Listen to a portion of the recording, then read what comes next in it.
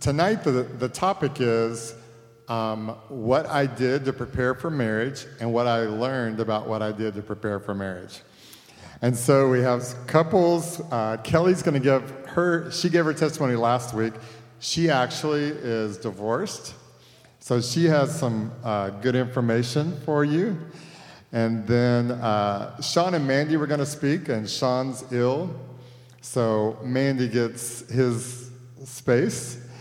And then the Clarks are going to end it up. And then we're going to have a panel instead of worship. We're going to have a timer, so they're not going to talk forever. But then at the end, we're going to have a panel, and we have a number up here. If I could get the number on the screen.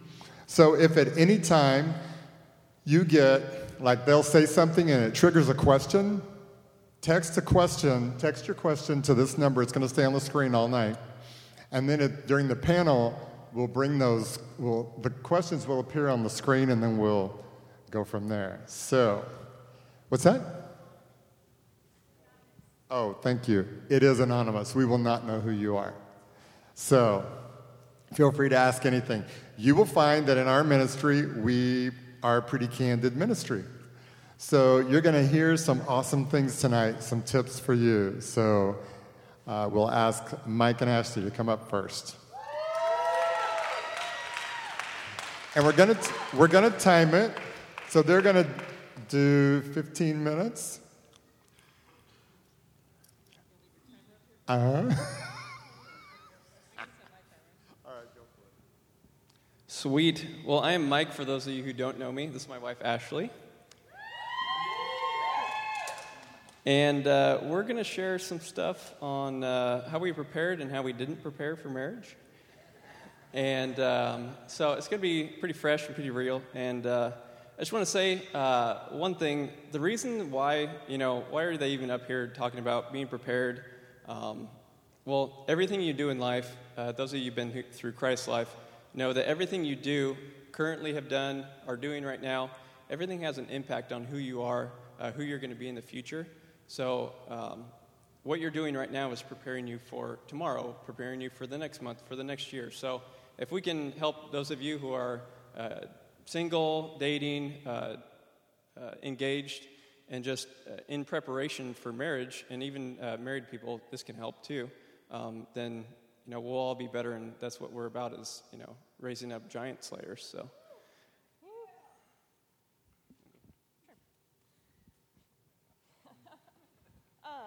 So we've been married for just a little bit over a year, and prior to that, we were friends and kind of off and on dated for like 5 to 6 years, which I don't recommend anybody in here. Don't take that advice. That's one of the ways we didn't prep well for marriage. But it definitely gave us plenty of time to prep and figure out what we were doing right, what we were doing wrong, that kind of stuff. And a common thread of what we'll share tonight is it all comes back to finding your identity, wholeness, and healthy communication. And those are just the 3 common threads through everything that we really feel is a big foundation of what has helped us to be successful. And a couple things that we did, we went through Christ's life, which was hugely transformational for us. Prior to that, we were always trying to work on each other, work on our relationship, whereas we really needed to work on ourselves independently first. And so we both did Christ's life. We both went to Lori, who some people here have gone to. Yeah. We're really big on counseling here, so it's not something to be ashamed of. She actually gave us this analogy where if you're listening to the radio, you're not going to wait until your radio gets super fuzzy to change the station. You're going to be kind of proactive and start finding a station the moment it starts to get fuzzy, and that's kind of what we believe too. We made it a point when we got married that every year, no matter how awesome or not awesome our marriage is going, we're going to go see her or someone. Just to be proactive with our marriage and not wait until it gets off track to try to realign. And I have to say, too, I have a feeling that after tonight, you guys will hear good advice and things from all these different people, but there'll still be people here that'll choose not to listen. They'll still choose to maybe drag themselves in the relationship through the mud, which I get. We did that for a long time. People were giving us awesome advice, and it's your choice, so. Actually, that's a great point. Before we go any further, let's pray for revelation, because we're not playing here tonight. The person you choose to marry is the absolutely most important decision you will ever make in this lifetime besides serving Jesus. I'm pausing my timer. She's pausing her timer. I love it. And it's like you almost insult yourself with how little thought, how little you prepare for it, how little you think about it. So that's what we're doing this for tonight. So pray with me. You can pray with your eyes open. I always do. God, I just pray that you would give revelation tonight. Not just thoughts, not just counseling, not just, that's a good idea, but transformation, Lord, that changes people's hearts and lives from the inside out. So we thank you for these precious people who are sharing so honestly tonight. And we look forward to the transformation. Amen. Amen. So one of the first points that we're going to talk about, start the timer again, is finding your identity and your voice. This was a huge key thing to me. In the Bible, it talks about when you're married, two people become one. So essentially, you're going to be half the equation of that one. So if you don't know who you are and what you bring to the table, the person you're marrying really isn't getting that much. Because, if you don't know you, how are they supposed to know you? So that was a pretty big kicker in Ashley and my relationship. And I wasn't bringing too much to the table because I didn't know who I was. And through the process of going through Christ Life and a lot of just counseling and seeking, wisdom from other people, I really just went through some tests and figured out kind of who I was and like how God created me to be. And through Christ Life, you kind of figure out what you've been through and kind of how it shaped who I was. And once I kind of got that grasp of, wow, this is how God created me to be, and he started speaking into my life and who I was and who I was destined to be, I really was able to live out of that place and find my voice because of that. And I always had these like ideas and thoughts in my head, like, oh, I should share that. And then it was kind of like, oh, who am I to share that? Nobody wants to hear that. But as soon as I found my identity and my voice, it was really strong that I could, stand up here and just be like, hey, this is, what I think because I know God has placed this in my heart to share. Totally. Another thought on that is your spouse will not complete you in the sense of like finding your identity, finding your wholeness, all that stuff. A lot of times we'll like morph into our spouse. So if there's almost like a weaker, someone who hasn't gotten to that place of wholeness or identity, you're just going to kind of morph into their shadow. And if you're trying to find, maybe even right now, if you're dating someone and you think that they are perfect, you're in for a rude awakening because we all have our thing. And if you're looking for someone that's going to completely you, like, you better buckle up because it's going to be a bumpy road. When the tide actually shifts and they need to lean on you for stability or guidance, it's not going to be there and it's just going to get flushed out beneath you. And any flaws or kind of lies that you believe or anything that you're going through right now, it might seem small, but when you get on the other side of marriage, it doesn't just subside. It's actually going to be magnified. Rhymed. So, because right now when you're dating or maybe just friends, like you can go home, you can go do whatever you're going to do, and you can kind of figure it out on your own. But when you're married, like you're together, and you're under one roof, and you need to work together as a team. And that's kind of one of the things that we did with, initially was just learning to communicate. So we have like completely different ends of the spectrum communication ways that we communicate. So this took us a long time to figure out. It wasn't that we weren't trying. It wasn't that we weren't trying to communicate, figure it out. But I'm the kind of person, if I have something in my head, like I want to talk about it right now, I have all these thoughts coming to me. All right, what's your feedback? Like, what are your thoughts? What do you want to do? And Mike would be like, it'd kind of look like that. And so it took us a while, but we learned that, okay, let's put it out on the table, and then let's come back in 10 minutes or tomorrow or at some other point, even if we need to like take notes to be able to come back and dialogue with each other about it. And it just changed our relationship drastically. Because communication, it's amazing the difficulties that you can go through, but as long as you communicate well, you can weather them kind of with no problem and come out stronger because of it.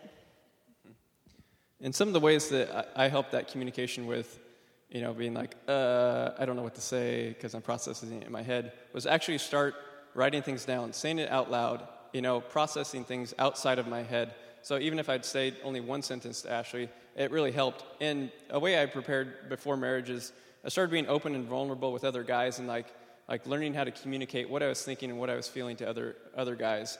And that really, it helped broaden just like, if I'm able to be open and vulnerable and communicate with other guys really well, then how much more so am I going to be able to do that with my wife, with my best friend?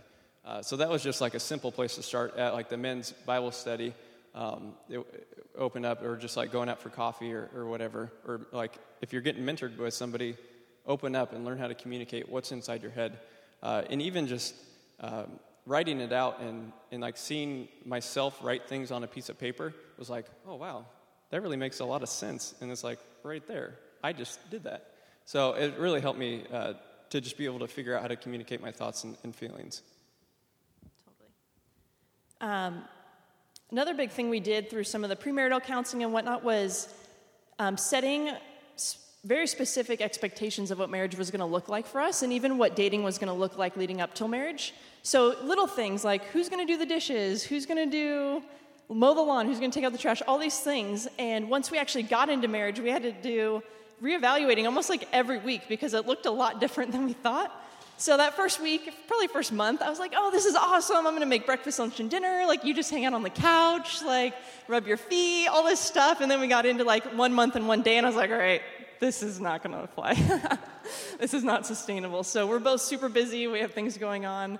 And so literally every week we would sit down and just kind of like, all right, we would almost write out a list of what we expected it to look like versus what it looks like and how we might want to adjust. And since we are able to communicate really well with each other, I think one of the big reasons we're able to do that is because I know his heart and that he is full force like for us and wants the best for us, wants the best for me, wants the best for our marriage. And so we can have really brutally honest conversations. Like, I don't know that this is normal, but we write out lists of like, list 5 things about me that really bug you. And like we did that with each other and we read them to each other because I want to know if I'm doing something that annoys him. I don't want the little things to eat away at our marriage. If it's like one of the things he said that he wanted in an expectation was for me to walk him to the door and give him a kiss every day when he leaves. It's like that is so simple and easy, but it's something that can really invest and pour into him. Did you have a thought on the expectation thing? I have lots of thoughts on expectations.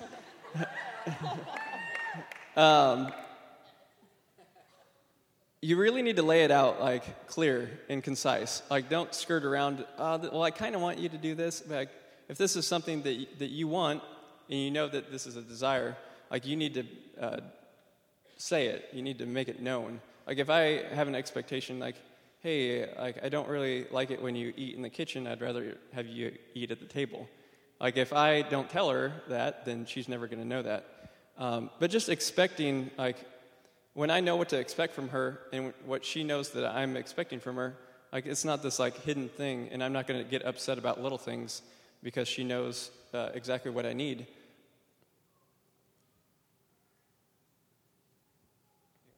Yeah. Oh wait, I'm just going to do that. Sorry, there's highlighted portions right here. She's so organized, and I'm a little less disorganized. Transparency is the next thing. Man, this one really cracked me open. Growing up, I was very wall here, everyone on this side and me on this side, and nobody else could see through this wall. I had a nice facade of what a nice Christian guy was supposed to look like, and nobody knew just the trash that I carried around in my mind and my heart. And when I started being transparent with other guys, it really transformed into transformation in my own life. And if I wasn't being able to be transparent with just kind of normal situations, like how is that going to transfer into my marriage? So like I started with just, being transparent with other guys, and then it led into like transparency with mentors, and then transparency with Ash. And you really need to be transparent because there's going to be conversations that come up about finances. Like, where are you at with your finances? Me and Ashley had to sit down and set a pretty hard line before we got married because we have different, we grew up in different households, and we learned different things about finances and how to budget and manage your money and everything, and she was a lot better at it than I was. And so I brought some debt into the marriage, into the relationship, some credit cards and a big car payment. And so I had to be transparent about it and be like, hey, this is where I'm at. Like, this is something that we're going to have to deal with. And, like, let it be up front. If you are hiding something from marriage, from your spouse, from your girlfriend, or from other guys, like, ask yourself, why am I hiding this? What shame is holding me down from sharing this? Because that was super shameful to me, because I'm like, man, you got it all together. You got your finances good, and it was just shame was poured on me from that. But once I was open and transparent about it, she helped me put a budget together. If you haven't put a budget together, Mandy's husband, Sean, he's awesome at budgets, and we were able to just knock it out in a matter of months. Nice. Totally, and there's a big difference between your history and baggage. So sometimes we have stuff in our history, and it brings a lot of shame to us. And those are things, like the shame part is the baggage of it. So we need to just clear that out and work through it. If you're afraid for any reason to share your history or what's going on or anything in your life, like, you need to lay it out on the table, because it's a lot better to get it out in the open on this side of marriage than when the ring's actually on your finger. Because if you're scared maybe that the person that you're dating or whatever is going to leave you because of it, then figure that out now, not later, because it's just so critical prior to marriage. A huge thing for us that helped us prepare for marriage, obviously, was stopping having sex. So the 5 to 6 years that we kind of dated and not, it had to do with that. We got stalled majorly in our relationship because of it. And I won't get into our testimony because everyone's heard that way more times than they care to remember. But it was oftentimes for us that we would like smooth things over in our relationship and kind of like numb out by having sex. And so things that we really needed to address kind of didn't get addressed because of that. And it's crazy how just the physical interaction can really mess with your emotions to help like make the rational thinking very skewed. And so you think you're doing awesome because you have all these warm, fuzzy feelings, but you're actually like the whole rest of your relationship is going down the toilet. And it really, when we stopped having sex, we had to address a lot of things, and we had to see, like, do we really like being around each other when we know it's not going to lead to certain items?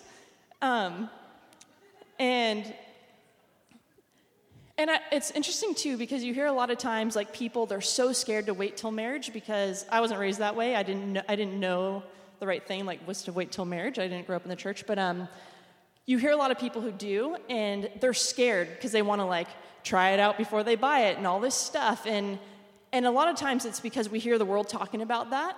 And maybe you even lived a life where you had that pattern where you date someone mainly for sex, get bored, and then move on. And like it just was like a repetitive thing. And I think in that scenario,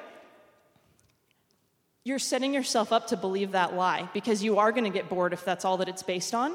And once you get into marriage and you start facing life's issues and growing deeper relationally and in your love, like, you're going to be more bound to each other, and it's not going to go out like that. And, well, let me put a disclaimer. As long as you choose to not let it go out like that, it won't. And so everything in marriage is so intentional, and leading up to that is so intentional. And if you're believing lies, like about sex or transparency or your history or whatever it is, like, those are things that need to be figured out before marriage, because, like I said, it only gets magnified and it becomes more and more complicated to figure out. Let's find some other ones because we only have like a minute. If you want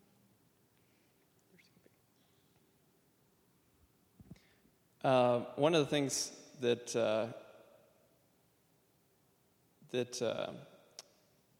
you don't ever want to have regrets when thinking like, man, I wish I would have done this, or I wish I would have done that. And it's not so much regrets that we have, but it's things we kind of wish we would have done prior to marriage. One of the things that I wish I would have done is set myself up better financially getting into marriage, but B, like, set better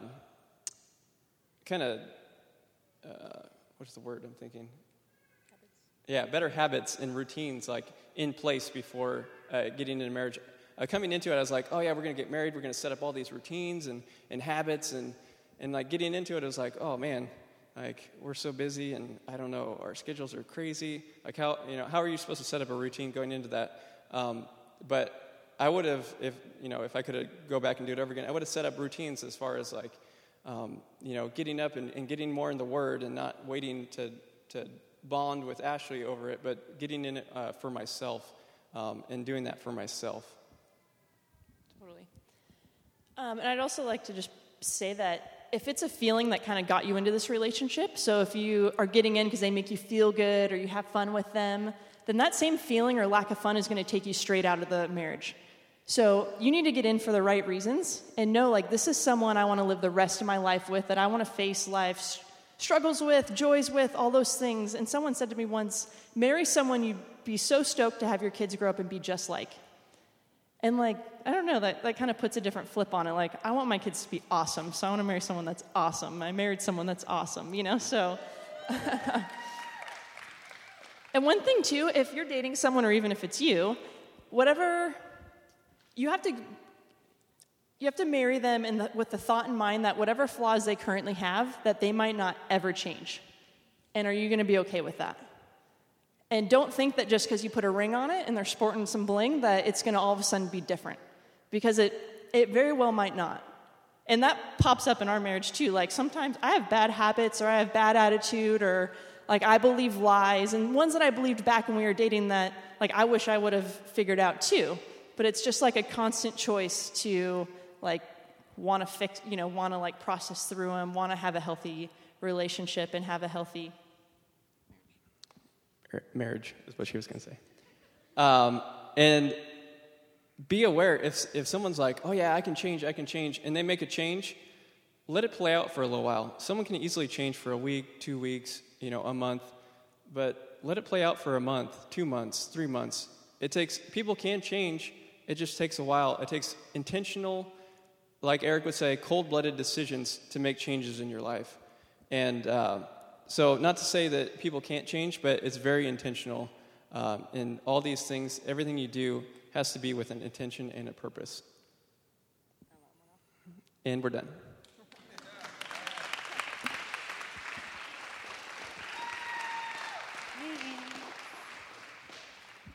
Hi. I'm Kelly. You guys all heard my testimony last week.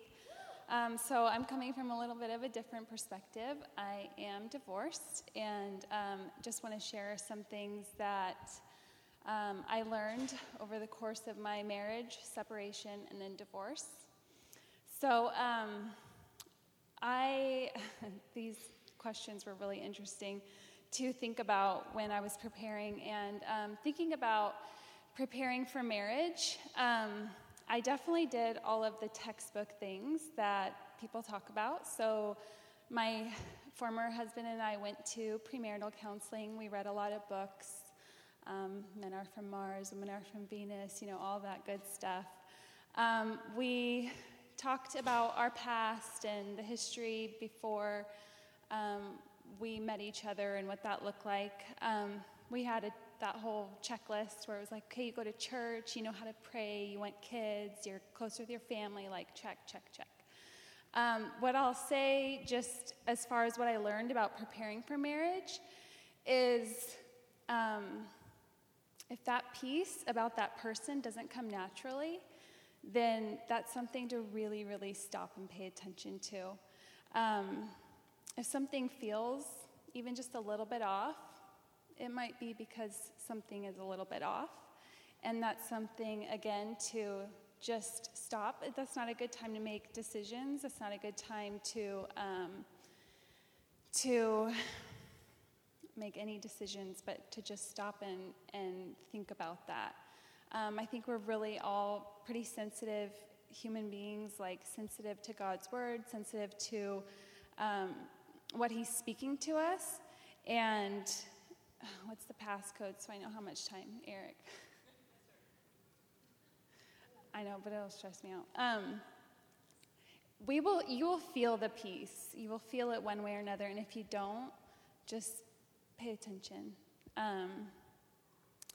Because I've sat across from people, and I feel like they're almost selling this to me. They're almost defending it, and I did it too, and I convinced them, and it was like, you're going to make the decision, but I just want to know, do you have peace at the end of the day? And do you have to force it, or does it come naturally? And to me, that's like one of the most important things that I want to see for myself, that I would want to see for any of you. So anyway, what I learned after marriage, so many things. But there's so many, but I'll start with one, is communication. And being single now, and whoever's single or even married now, communication is so important. You're going to have probably the most awkward conversations when you're married about so many things. But I would say start practicing now. Start practicing talking about conflict. Start practicing talking about truth. Practicing confrontation. Practicing expressing how you feel, your disappointments, your hurts. Like, just with people who are safe, your friends or family around you. Start really, really putting it out there. This is how I felt when you said this. This is how this made me feel. Practice affirming them. Practice all of those things, because sometimes you go back to like your old communication style, what you learned growing up. And in order to start something new, you have to put that into practice. So don't let it become where you're married and you're sitting across from your spouse. And I'm kind of more like Mike, where it was like, how do I feel? I don't know. Do you have some words that I can circle? I just didn't know how to express. I didn't know how to feel until I really sat down and got intentional and said, how do I feel? How did that make me feel? Why do I feel hurt? Why am I angry? Just those kind of things. So another thing I would say is, this one's hard. I'll skip that for now. No, I won't. Don't ever stop giving or loving or honoring your spouse, no matter what. At no point in your marriage or in your relationship can they do something that makes it okay for you to dishonor them or for you to stop loving them. In my marriage, there was a time where my husband needed to take time for himself and needed to focus on himself and couldn't focus or anything on me. And I thought, if you're not putting anything out there, I'm not either. Like, why would I do that to give more than I'm actually getting back?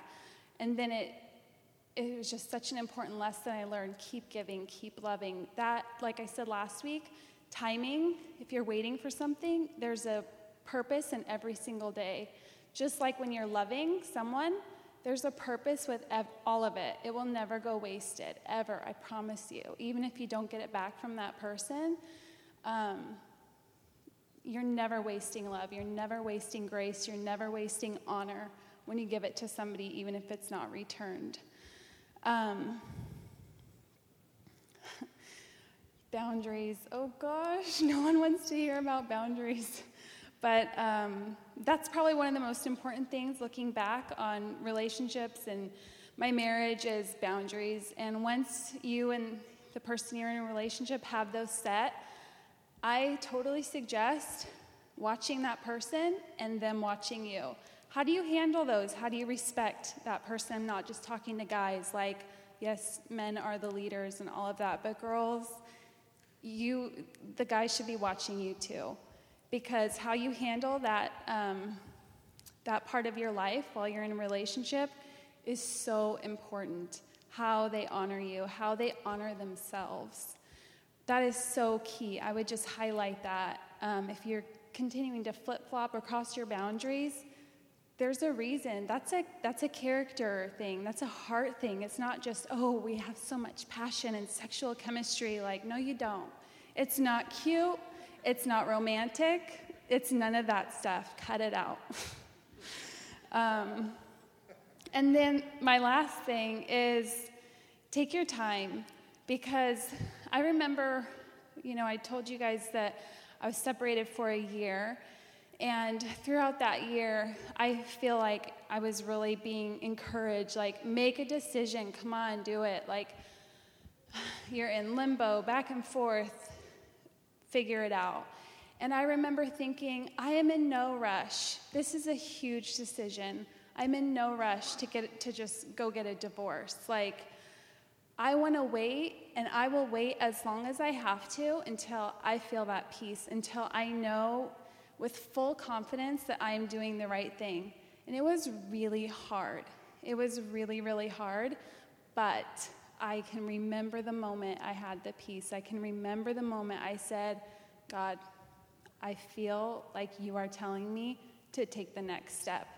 And it really resonated with me because I thought, ooh, ouch, like what if I had done that when I was dating someone? What if I had said, I will not move until I feel like God is leading me to this next step. I'm not going to rush. I'm not going to get, let's look at rings, or, I wonder what my bridesmaids would wear, colors and all that stuff. Don't get distracted.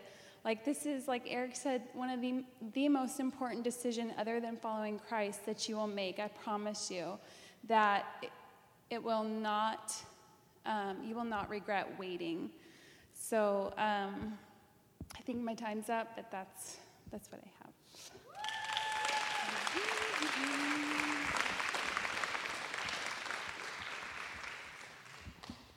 How much time do I have? 10, 8 minutes? Okay. I tried to turn it off. Okay. She actually had another minute.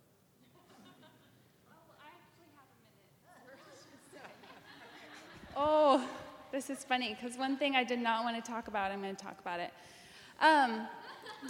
So I remember reading about love and respect. You know, women want love, men want respect. And I was like, oh, yeah, respect. I really respect him, whatever that means. It's kind of like in class where you're like, it's way too late to ask what the teacher taught the first day. Like, now I can't look stupid. But I remember thinking, like, I don't know what respect means, looks like, feels like. I don't know if I'm doing it right or whatever. But it wasn't until probably 2 years into my marriage where I really started understanding what respecting a man looks like and how that feels and how important that is. No matter what's happening in your marriage, that a man truly needs respect and independence to make decisions, and the freedom to make decisions and not feel controlled, but feel supported. And there's such a beauty in respecting a man and not, what's the word? Controlling, manipulating. Thank you, Ashley. You know me well. And not controlling a man. So find that beauty. It's an art. Again, it won't be wasted once you learn that.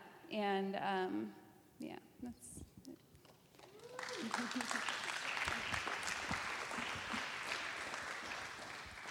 She tricked me. All right.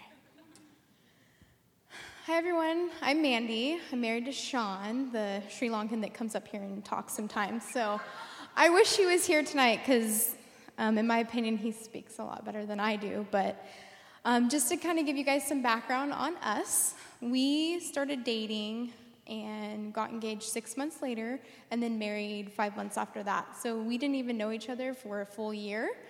So for us, learning about marriage, we did a lot of practical things. We all knew how to clean and cook, and yes, Sean knows how to cook. He's very good at it. Planning, scheduling. So Sean has shown a lot of people this app you can get on your phone called the Weekly Calendar, and we coincided the two and learned how to plan our schedules around each other, so that was really good.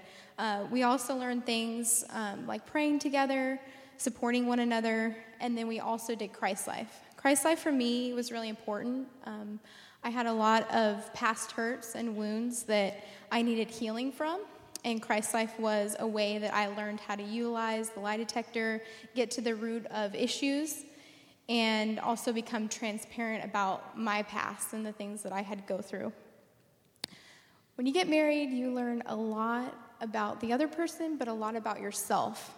So you learn the practical things, how to live with the other person. We didn't live together before marriage, so you're there all the time. You're next to that person all the time. So we had to learn how to live together. I grew up with 5 boys, so it was a pretty easy transition to live with a guy. But learning each other's routines and habits was something that we also learned. Now some kind of bigger things that I want to talk about that I've learned in marriage. So sometimes you go through life and you just start doing things, and you stop being with each other and relying on Christ for the things that you need. So one thing that I've learned in marriage is to continue to pray together, even when you're just going through life. Because when you just go through the motions, it doesn't bring you and the other person together, you and your spouse together. It just results in just or independence and separation. So we've learned to come together and not just go through life and go through the motions, but praying together and being with each other in those moments. One of the things I wrote down is that Sean leads me, but he doesn't take God's place in my life. One of the things that I had to learn was that Sean is not God. I started idolizing him and relying on him for a lot of things that only God could provide to me. And one of the things that I wish I learned before marriage was to rely more on God than I did on him. So this created idolizing.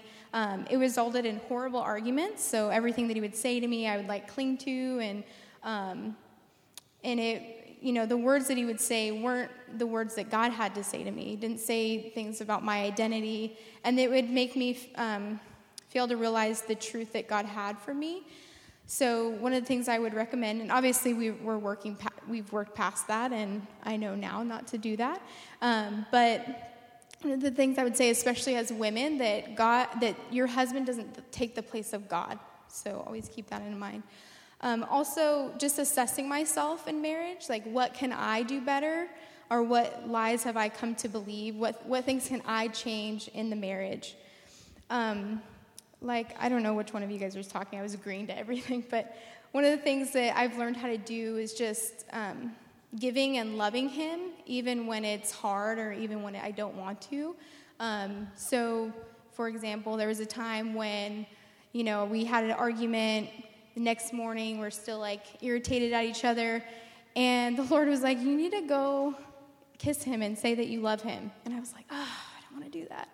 But I did, and it was in that moment that, he even said to me, he's like, I'm sorry for what had happened, and I'm, sorry that we had that argument. And it really, I guess, brings you together when you are able to love, even though it's hard. So one of the things I wrote down is do not use the word always and never.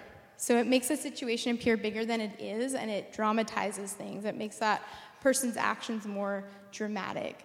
Because I can't say, Sean, you always leave the toilet seat up. He doesn't always leave the toilet seat up. He may from time to time, but he doesn't always do that. Another thing that I learned is that I do have a voice. I hear the Holy Spirit, and God does move in me. And I learned to use that voice and to voice my opinions. My husband is great, and he has a lot of knowledge, but I am too. I do have a voice, and God does use me in some pretty amazing ways. I also wrote down that it's important to keep your relationships with your, girls with girls, guys with guys. It's important to keep those relationships, because Sean doesn't always understand things that I'm going through. Guys don't always understand periods. So it's important to, make sure that you still have your girlfriends and your guy friends. Just throwing that out there. But I agree with a lot of what everybody else said. I was shaking my head the whole time. So that's pretty much all I have.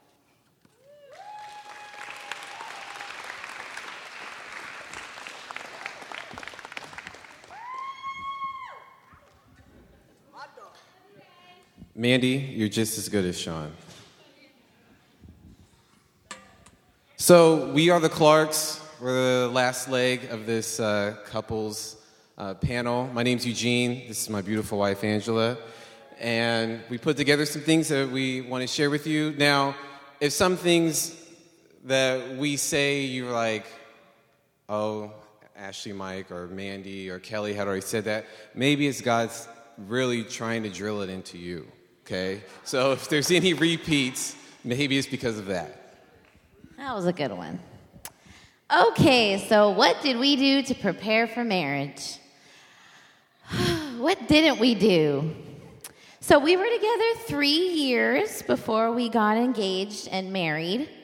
One thing we did do, which I highly recommend, is premarital counseling with Lori.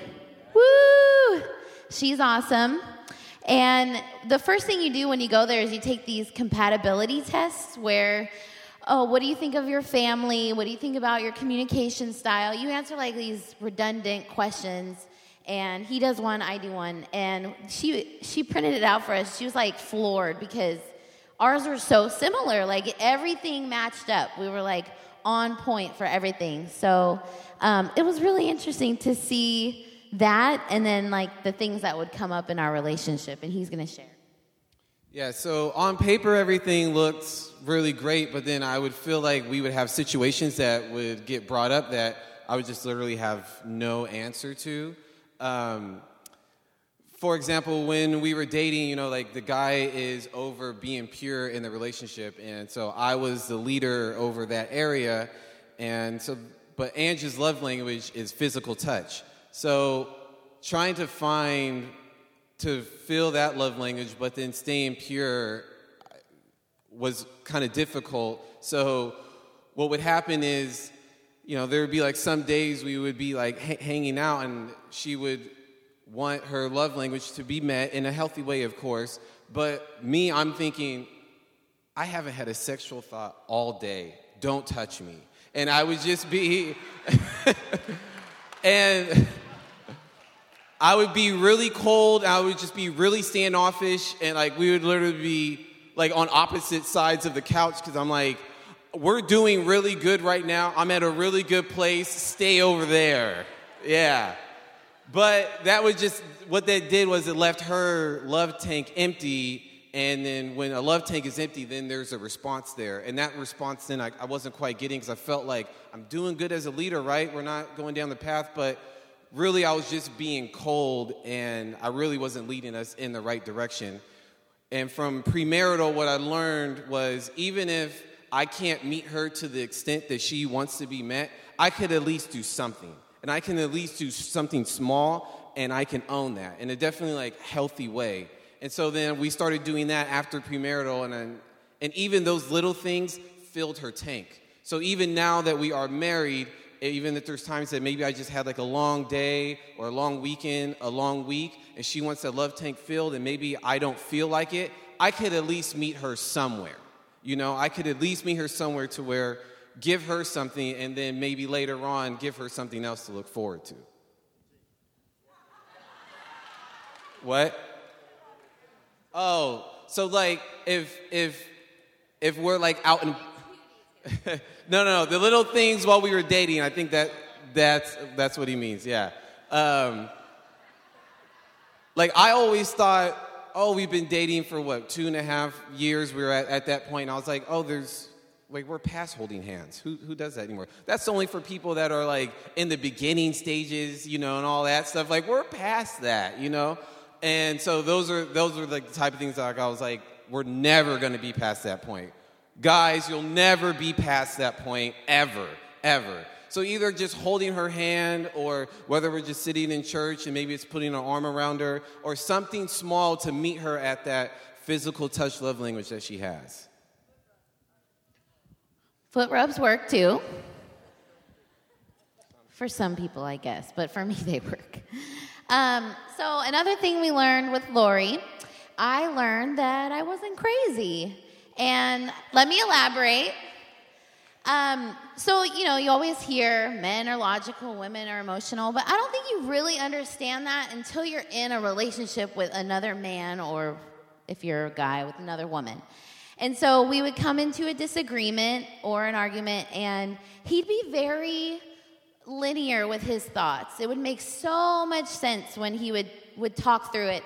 And I'm sitting there why do I feel the way that I do? I'm still upset or this and that. And he just is making so much sense. And I would feel like I was crazy because I had all these emotions. And so I know this might be common sense to some of you, but sitting with Lori, she was like, no, you're a woman. Feelings are meant to be felt. Like, that's completely normal. It is okay to feel those things. You feel them, you move on, and then you move to the logical. And that's how I operate, and that's totally fine. And I just needed to hear that, maybe from another woman, to like make me feel like, okay, I'm not a crazy person, and this is okay. Yes. So if you're wherever you're at, if you're single, hear me when I say this. Own your finances and put a structure to them. Because when you put a structure and you own your finances, you have this level of financial freedom that you can then bring that same freedom into the marriage. Now, so what happened was Sean Lawrence gave a small group on finances, and I went, and I hope he does it again soon. And I went, and I was good with my finances, but there was a lot of room for improvement. So I went, and it just stirred up this thing in me that I was just like, this new passion for finances. So while we were dating, like, I really put a structure to mine, and I started enveloping things, and I started putting money away for this and for that, and just structuring and putting things in place, and got this financial freedom to where now when we got married, and now I have 2 accounts, and I'm not just living for myself anymore. Like, I have 2 people now to feed. Now I feel better, and I was actually excited that we were coming in together, and it wasn't like a burdensome, because sometimes finances could really put a wedge between 2 people, but when you really own them, they could really give you a lot of freedom to do the things that you love to do. And for us, her passion is like cooking. She loves cooking. She just loves that, and I love that she loves that. But finances was like my thing. So I would just encourage you, if you're single, own yours so that you both could have financial freedom, and then point out and then figure out which person during the marriage is going to be over the finances. And for that was me, because I just had the biggest passion about. And it led us to do like a lot of cool things that we love to do. We love traveling. We love, like, she's in school. Like, we're both in school. So it was like, and working. So it was really important for us to do that ahead of time, leading up to exactly what God kind of wanted us to do in our marriage. Oh, yeah, and kind of like what Mike was saying, that, Ange had a little bit of debt coming while we were dating. And we had a conversation about it, because she was really kind of secretive about her finances. Like, she just didn't like talking about them. But she was like, I'm so ready for marriage. I'm so ready. And I'm like, but I have no idea what your finances look like. So we talked about them, and then together we got a plan together where she got out of debt before we got married. And that was really freeing. And then just blessings in them just became to just kind of trickle off of that. So own your finances. Put a structure to them. Trust me, there's so much freedom in that, to where it really doesn't matter what you're making. You could be having more financial freedom than somebody that makes more than you if you just put a structure to them. Yeah, he said one of the things that would open up, like, him thinking more about marriage is like, well, I don't know where you are at financially. I don't know your debt. You don't talk about it. As soon as he said that, I was like, $4,000. Is that what's going to get me the ring? Okay, so what we've learned since we've been married, we've learned lots. I think the biggest thing is about sex. One thing a really good friend of mine told me is your sex life is a life that you build with your partner. And for some people, it might be magical the first time after you get married, and there might be fireworks. But for us, that wasn't the case. And I think I believed, like, it was like the movies, it was going to be this amazing thing. But it takes time to build that. It's a whole new dynamic in your relationship. And you have to, like all the other couples said, you have to be open and willing to communicate what you want. And it takes some hard conversations, some embarrassing conversations. But if you want those fireworks, you have to have those conversations. So one thing I think just you guys should know is that it's a life, and that you have to build it. And if it's something new for you, like, it's something you're going to be learning about. So, did you want to add to that? Okay.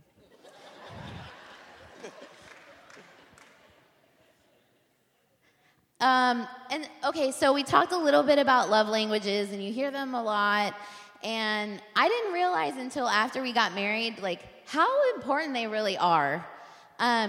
When you get married, you own your love languages, and my love languages are opposite of his. So I'm quality time and physical touch, and if I were to give him that, thinking that I'm gonna get a good response from him, that like he loves that, that's wrong. So figure out your spouse's love languages, like how they receive love, because that's what you're gonna wanna own. And I feel like that's super important, especially if they're not the same. His is gift giving and acts of service. So cooking for him and buying him little gifts and stuff like that. And that's totally like not what I do. So it's being intentional and saying like, oh, this is how you receive love, and I want you to feel loved by me.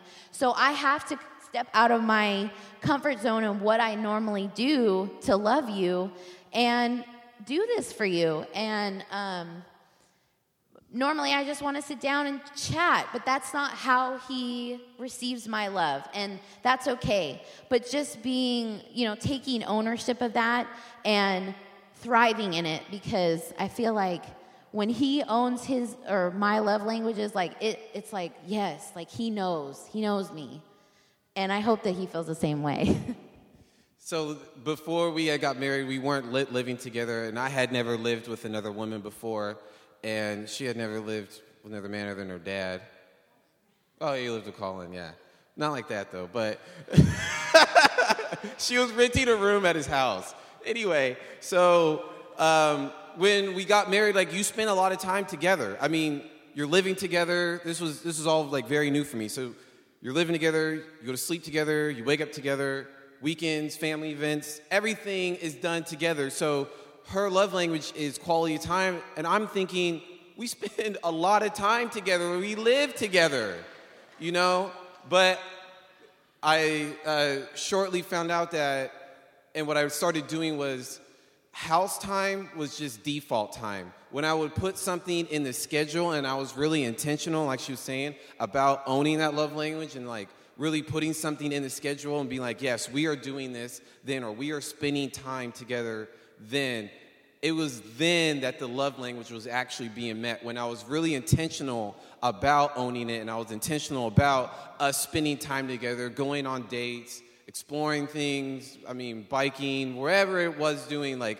if I put her inside of the schedule, that was actually quality time. And then I started really seeing that her love tank was full a lot more often than just assuming that, oh, well, we're home. This is good, right? It doesn't work that way. You have to be intentional about it. Good. I think one thing, too, for any of you couples out there, find a couple that you look up to and that you really admire their relationship, and spend some time with them.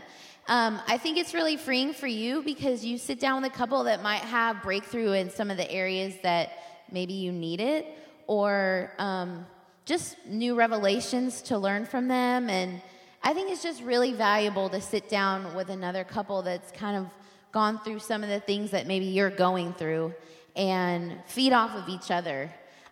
We actually did that with a couple, Dale and Julie. They're in Europe right now. And it's been really awesome. We would sit down with them every maybe couple weeks and dialogue and feed off of each other. And her languages are the same as mine, and Dale's love languages are the same as his. So it's like we just like feed off of each other. And I've just learned so much from her. And just one thing she had mentioned, because now we do Fierce Love together. It's a couples group. And any of you couples need a group to go to, come on to Fierce Love. One thing Julie said, and this has been mentioned already, but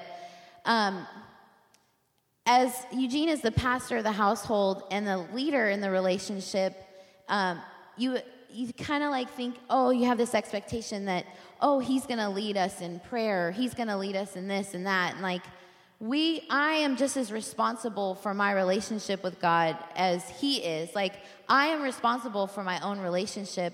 And I think that's just one thing to remember is you can't put all of that on your spouse or your significant other. Like, that's not his place. It's my job to maintain my intimacy with God. And I definitely have been learning that. And did you? Okay, we're out of time, but last thing was, it was from that meetup with Dale and Julie that we actually started Fierce Love, so you never know what's going to come out of it. So many people say that, like, oh, my first year was a battle, or the first year was just so hard, like we were just at each other's throats the whole time. Like, listen, it does not have to be that way for you guys. Our first year was so much fun. Like, granted, it was learning situation with us living together, but I mean, we just figured out, what do we love doing together? We found out that we love thrifting, we like biking, we like going downtown, we love traveling, like movies, all kinds of things that we just loved doing together, and we just did that all of the time. And then coming into our second year is really now, like, we started really owning, like, okay, where is God taking us as a couple? And so we've started praying more together and just seeing, like, just the rewards that are coming out of that. Not to say that God wasn't in our first year, but we're really ushering him in for the second. So I just declare, like, all you guys are just great, and thank you for listening.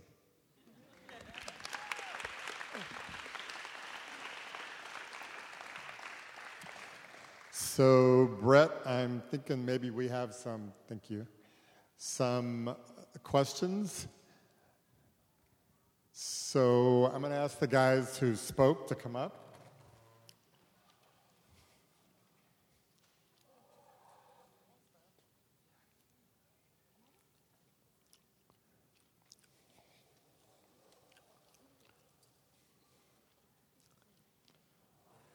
Awesome. What have you found works when balancing out individual time and together time? Just raise your hand if you have something.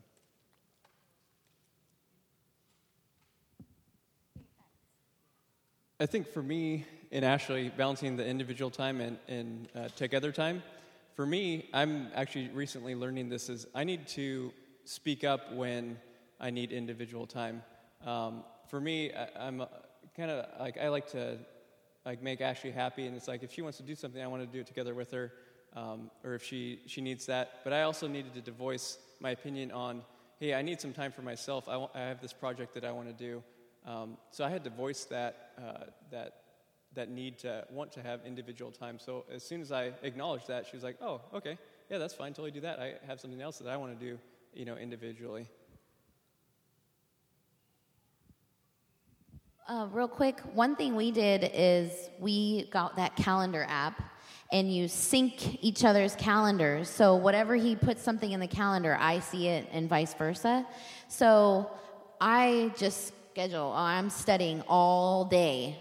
That's my day. So he sees that. He knows, okay, I'm on my own. Or, I got something to do, or he's got something to do. So it's like we see that. And I think also scheduling date nights is a good way. Because that way we're for sure doing our thing. And then whenever you need that individual time, you just schedule it in. Next question, please.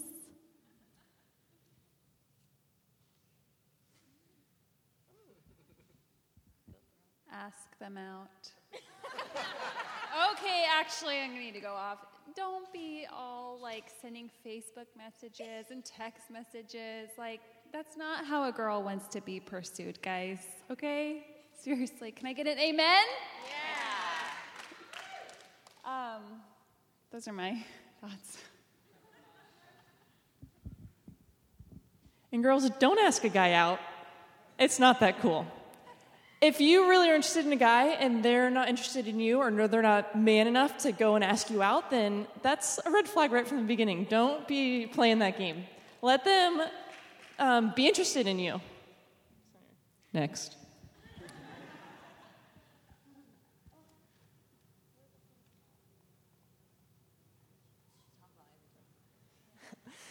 I don't know if this is normal, but we talked about everything. And I know Naf has said before, him and Camille, like there were certain things about like past relationships, like they just didn't want to know the details of things. And they said that after we'd already talked about everything. So we talked about like a lot of details, probably more than we needed to. And there's some things that might not bear a ton of fruit. Like I don't need to know, you might not need to know all the details of like every interaction that you've had with someone before, but that's really the only thing I can think of. I mean, everything else in our relationship at least was free game. Like you can ask any question, I'll tell you whatever. One of the things I forgot to say is the way that I chose these people to speak is because I was a part of every single relationship. And when you ask people to talk about relationships, and it's the most important decision that they're going to make, that you're ever going to make, you want to know the fruit of their lives. I know the fruit of their lives. It doesn't mean that they were all perfect because none of them were. But they walked in truth and they've had powerful fruit as a result.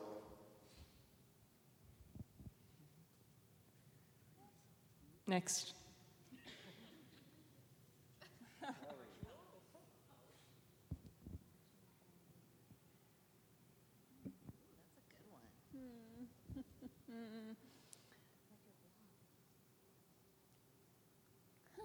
Interesting. I think that the way that the church responded had a lot to do with how it played out in the end. I think that oftentimes divorce ends or marriage ends suddenly. People make really rash decisions when something happens or someone says something and it's either a breakdown or something happens or whatever. And I really just think with so many things, it's how you respond to a situation that really matters. So I think that I feel like the church responded well, I would say. And that was because I just feel like I was so open and I was so desperate and I wasn't hiding anything, and it wasn't like I wasn't blaming. There was no mudslinging. It was very as respectful and as clean as a divorce can be. I still don't love divorce by any means. I hate it. I think it's an ugly word. But I think there's uglier words than divorce, and I just think that respecting yourself and your spouse throughout that whole process is the most important thing. So I don't remember the last part of the question. Encourage other people. I still wouldn't, I don't know. These are just my own opinions, but I still wouldn't encourage divorce. I would just encourage them to work on themselves, focus on themselves, take time, let the emotions just, ride the wave, because you don't want to make any decisions based off of that. But with friends that have gone through it, or even my own friends, they just listened and loved and didn't try to push me one way or another. They were just... it was really hard, but they just let me land where I was going to land. So, and that's it. Next.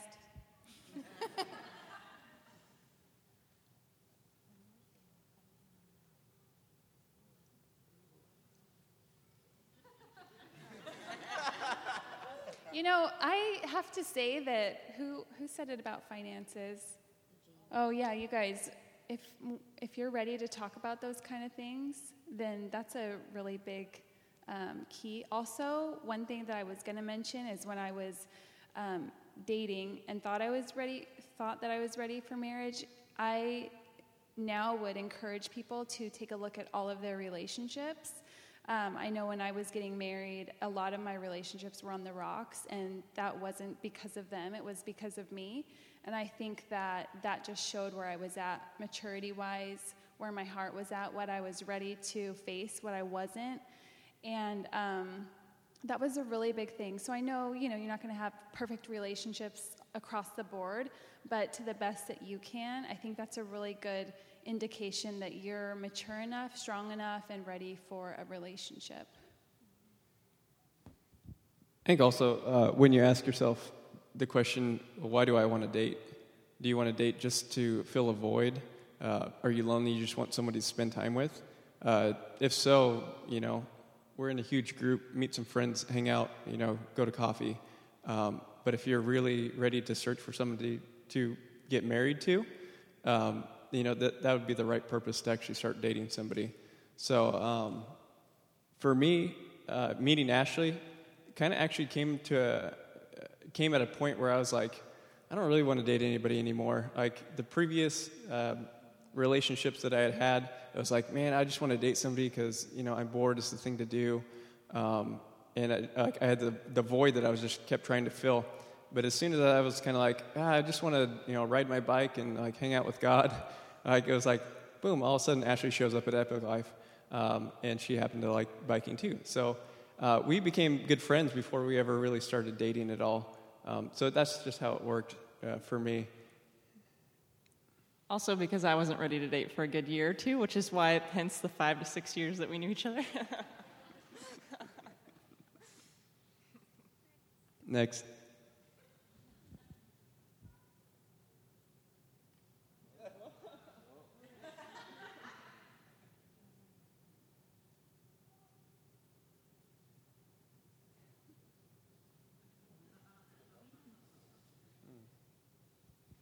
Andrew and Eugene? All right. Well, I think after we got engaged, then we were really then the topic came up, and I mean the topic of sex. I just feel like not even when you're engaged, but it definitely needs to be talked about even before, just as you are dating, and what boundaries look like, what the guy looks like as a leader, where you feel like each other are strong and weak in those different areas. I don't really feel like it should wait until any certain time. I feel like the earlier you talk about it and figure out what path you're going to go down towards purity, the better. Because then it's really going to set you guys up for an open dialogue later on. And starting that sooner than later, I would highly recommend. So talking about sexual boundaries. Sexual boundaries, yeah. Not the actual topic of sex. I get. Yeah. Well, I would assume the topic of sex, because you're restraining from it, then talk about, okay, we are going down this route, and this is what it's going to take for us to go down here. That's what I feel like should be the context of the sex conversation in a relationship before marriage. Yeah, okay. Next.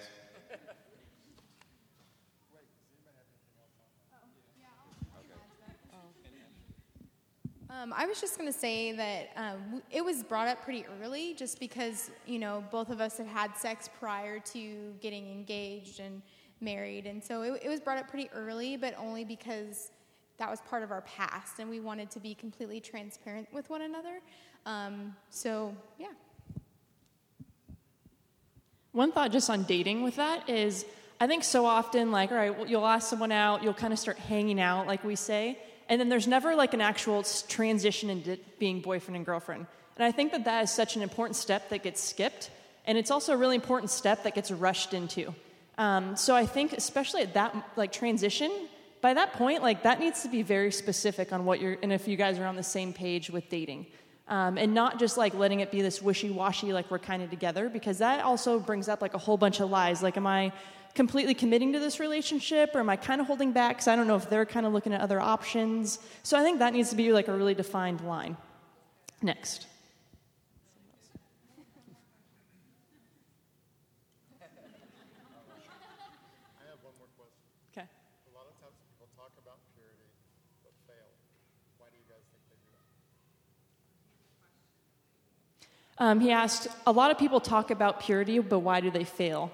And one thing that I was thinking about with us, even after we'd crossed those lines, and then it's like, oh, I really want you to like stay strong with me and not cross those lines. And it was so interesting, and I've heard this from girls, is that the second that he would hold that line and not be pursuing me or making moves, it all of a sudden would like flare up these insecurities in me, like, whoa, is he not interested anymore? And like, all this stuff. And then I would almost start making moves on him, even though that's not what I want. And so you really have to be like not believing lies in your mind, and you really have to be committed, and you have to know why, because initially we were just doing it because that's what we're supposed to do, and then really seeing the value in it and the destruction it was bringing to our relationship. So I think you have to see the value of it for what it is, and just stay strong with that and not wait, like Knopf always says, don't wait till you're in the back seat with the windows fogging up until you decide, oh, we probably shouldn't do this. Like it's the 5 steps before that really help protect you. Like we got to a point where we didn't even kiss because we knew that the second you start kissing, at least making out gets all hot and heavy. When you get all hot and heavy, your clothes come off. So it's like slippery, really quick slope. I was just going to say, set up boundaries for one another. One lie that I came to believe was just, okay, we're engaged now, so we're already going to have sex. We're going to be married, so what does it matter? So that was a lie I came to believe, and we crossed the line also, and it was hard, but we had to set up boundaries after that had happened, and strict boundaries, like you have to leave by 8, and have accountability partner with you, or someone that's going to hold you accountable to your boundaries. Well, as we mentioned, my love language is physical touch, and so we had to come up with a way to still meet that without crossing a boundary, and I still feel loved. So we were able to balance that, and I feel like that really helped us in that area. And just like they said, boundaries, and don't be horizontal with each other. Ever. Sorry, I don't mean to keep talking, but a huge one for us was moving in with people that had the same values as us. So initially, when we were dating, I intentionally moved in with people that didn't because I knew I'd be able to do whatever I wanted. And when I was it's the reality of it. So when I was really ready to make a change and really start heading down the right path, I intentionally put myself in a home where there was going to be no crap taken. Like, he was not going to be able to spend the night. He was not going to be able to be in my room, any of that stuff. We still found ways to go do it in other places. But you have to, that's it. You have to want to be pure and eliminate all of those lies, because it's a tough choice, but it's a very daily, hourly, minutely thing. Yeah, and she kind of touched on it before, but know why you're doing it. Not just because, they say we're not supposed to. Know why you're doing it. And don't just, ask somebody, hey, why shouldn't I do this? Research it for yourself. When we started digging into it, and I started researching it, and just wow, the chemical, balances and how that affects you. And it's just really interesting how God created that intimate moment for a married couple and how it brings them together and how it does destroy future relationships and just takes that piece of somebody else away. And so it's very interesting from a scientific point and from just a spiritual point, just how God will bless you when you decide to hold that boundary. And even if you have not withheld that boundary, me and Ash, we didn't hold that boundary, but getting engaged, we were able to make a commitment and hold the boundary, and God was still able to bless us in it. So don't feel any shame or condemnation because of that. And the other question that I'd like you to answer is, most of you were sexual prior to marriage, either with each other or with other people. How did you find a way to look at yourself and also to look at your spouse so that you were healthy going into it and you still saw a value in waiting? Do you want to? No. don't know. For us, the previous relationship, we both each had been with one person, and I I don't feel that either of us really brought that into our relationship together.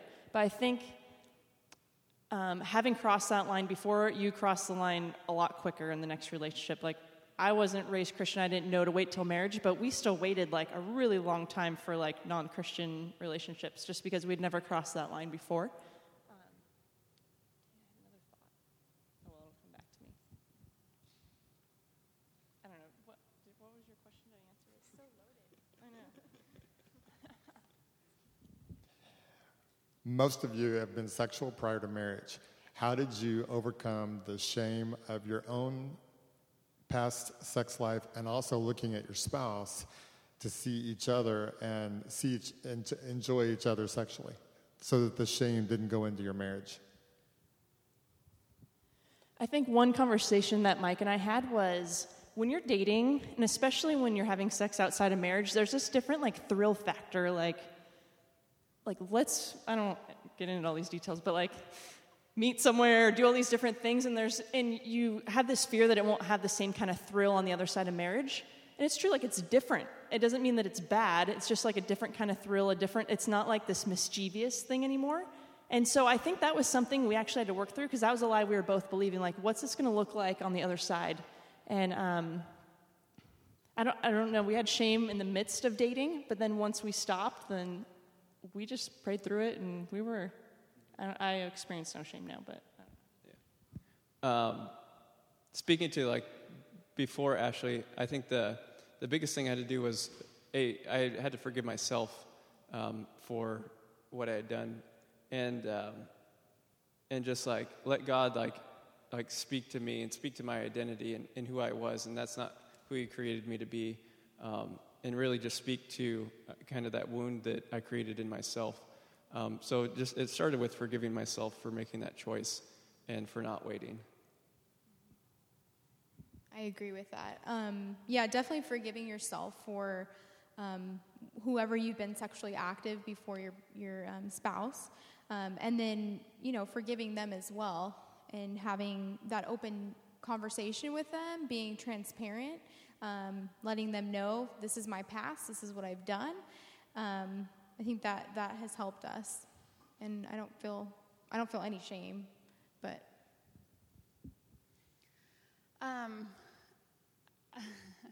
I remember on my wedding day,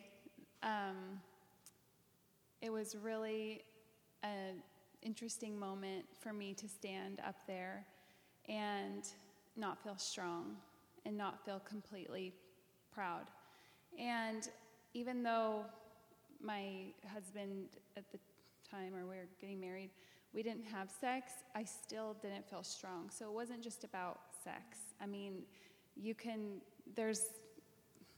get creative, obviously, and not have sex, but it's not about that. I think for me, it was just a moment where I realized I didn't have a vision for who I was and what I deserved and what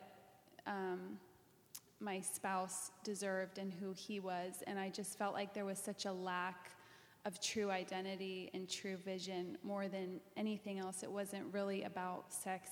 It came out in that outlet, but it wasn't about that. And I think just now on the other side, just knowing how important that is, that your strength and your identity will come out in that. And there was definitely some shame to work through.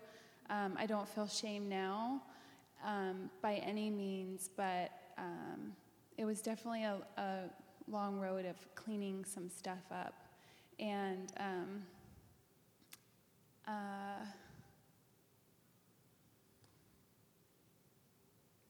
think that's all. For me, I had not had sex with anybody before we got married, but Eugene had, and just learning to not let that affect us or our sexual aspect of our marriage. Learning, like, that's not who he is anymore, and that's not connected to him anymore, and he's going into this marriage in a relationship with me and it's a different dynamic, different from all the other ones in the past. And believing that, I think, really helped me. And I did believe going into it, because he was experienced, that, like I had mentioned earlier, like the sex life was going to be incredible in the beginning because he knew what he was doing. But just, I'm being honest. So, but we have a different relationship. We're married. We have this different bond. It's different than his past. And so he went into it new as well. And we were learning it together. And, we're building it together. And it's amazing now. So I'll just say that. And last thing to say on this, before we had got married, before I had actually recommitted my life to God, and I was just like, okay, all of it's done, like, God, my junk, everything is all yours, and I had made the commitment to stay pure. And I met up with Eric, and he kind of let me know that whenever you're sexual with somebody in that type of manner, especially when you have sex with somebody, you have a soul tie towards that person. So I literally went home and I wrote out a whole list of everybody, and I just repeated this prayer that broke the soul tie from me and everybody else.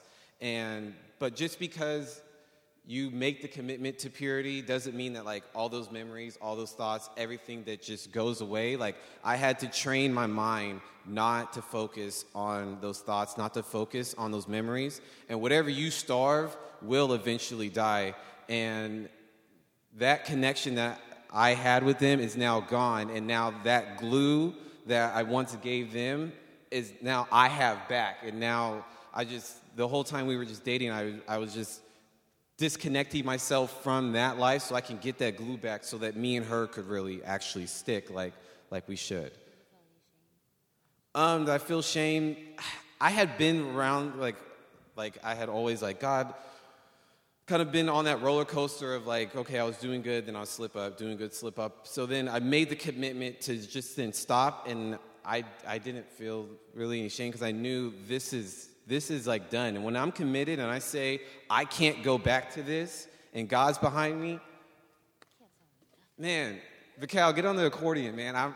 There's nothing you could there's nothing anybody could do to stop you. And I knew if I was committed and God's behind me, I could see this thing through. So there wasn't really any shame. It was just being intentional about disconnecting myself from that and fully stepping into the man that God really has called me to be.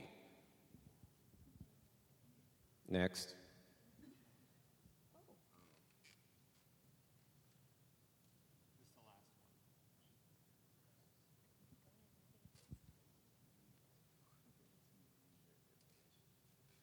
What does it mean for the man to be the leader in the relationship? Well, isn't that the question? I was always really submissive and really insecure my entire life. So I was always the guy that hid. My insecurity didn't cause me to be loud. It just caused me to just more so hide. But coming into a really place of identity and a really a place of wholeness, and just a place of just leadership, the way that it kind of looks in our marriage, and it's not something that I really think about. It's just some things that just happen. But big decisions and things that I make, I make sure that I'm firm in my decision making, but then I'm also flexible for the marriage. And a lot of times I make, and that was the hardest thing for me, was really making hard decisions and making decisions in the moment. But I knew if I really want to step into being the leader that I know God's called me to be, I need to start putting these things into practice and then also rolling that stuff over into the marriage. So a lot of times, a lot of decisions of making of either it's my own personal walk with God or maybe it's just decisions that we are making, I head those up. But then sometimes the best decision for that is me and her talking and coming into a place of coming to an agreement on that. I hope that really answers that, but that's really where I go. I make firm in my decisions, but I'm also flexible for the marriage.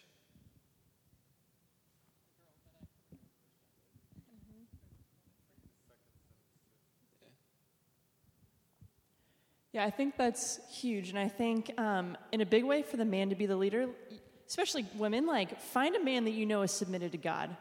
And I can trust Mike's decisions because I know he's submitted to God and that he's seeking God's guidance in different areas. And if you're in a relationship where that's not the case, there's a lot of anxiety because as women, one of our number one needs is to have security. And so I have security in knowing that. I have security in where he's leading us with different things. And so just me like trusting in him and I still have a voice, so submitting to him doesn't mean that I'm just like submissive and just don't share my opinion, don't do anything, but we communicate respectfully with each other, and I trust in his guidance and leadership for our marriage. So. I was just going to say the same thing, just trust.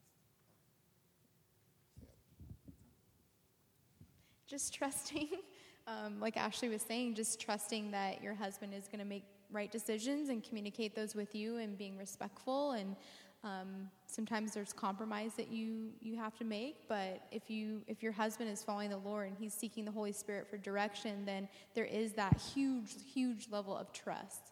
So, and that trust is something that guys need. Guys need to be able to lead someone who trusts them. For me, I don't speak a whole lot of words, but when I do speak, it's powerful and I know what I'm saying.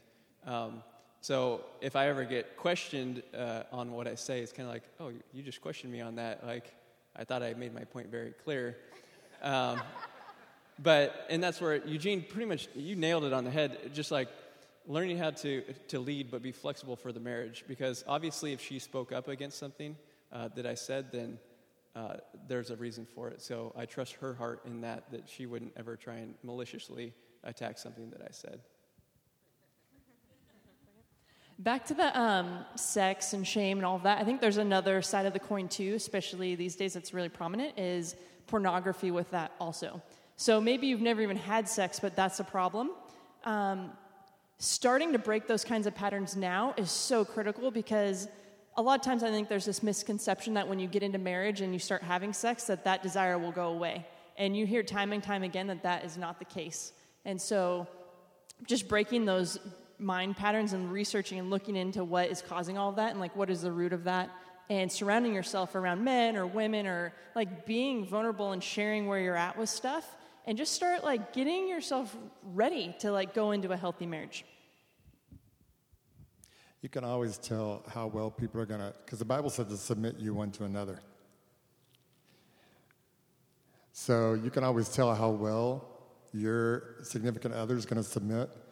Look at how they can follow leadership with their parents, with their boss, with their professors, because something may be dysfunctional somewhere, but if it constantly doesn't work throughout their life, you need to back yourself up. Because I don't care how gorgeous they are, they're going to be hell to live with. So, thank you all for coming. We're going to pray. I'm going to pray a short prayer, and then we're just going to enjoy being around each other, and this is the night. So, God, we just ask you to help the things stick with us that are supposed to stick. Thank you for revelation. Thank you for the wisdom that there is in the Word about relationships and for the wisdom that there is in this fellowship. Bless these precious people as they sort these things out. Amen.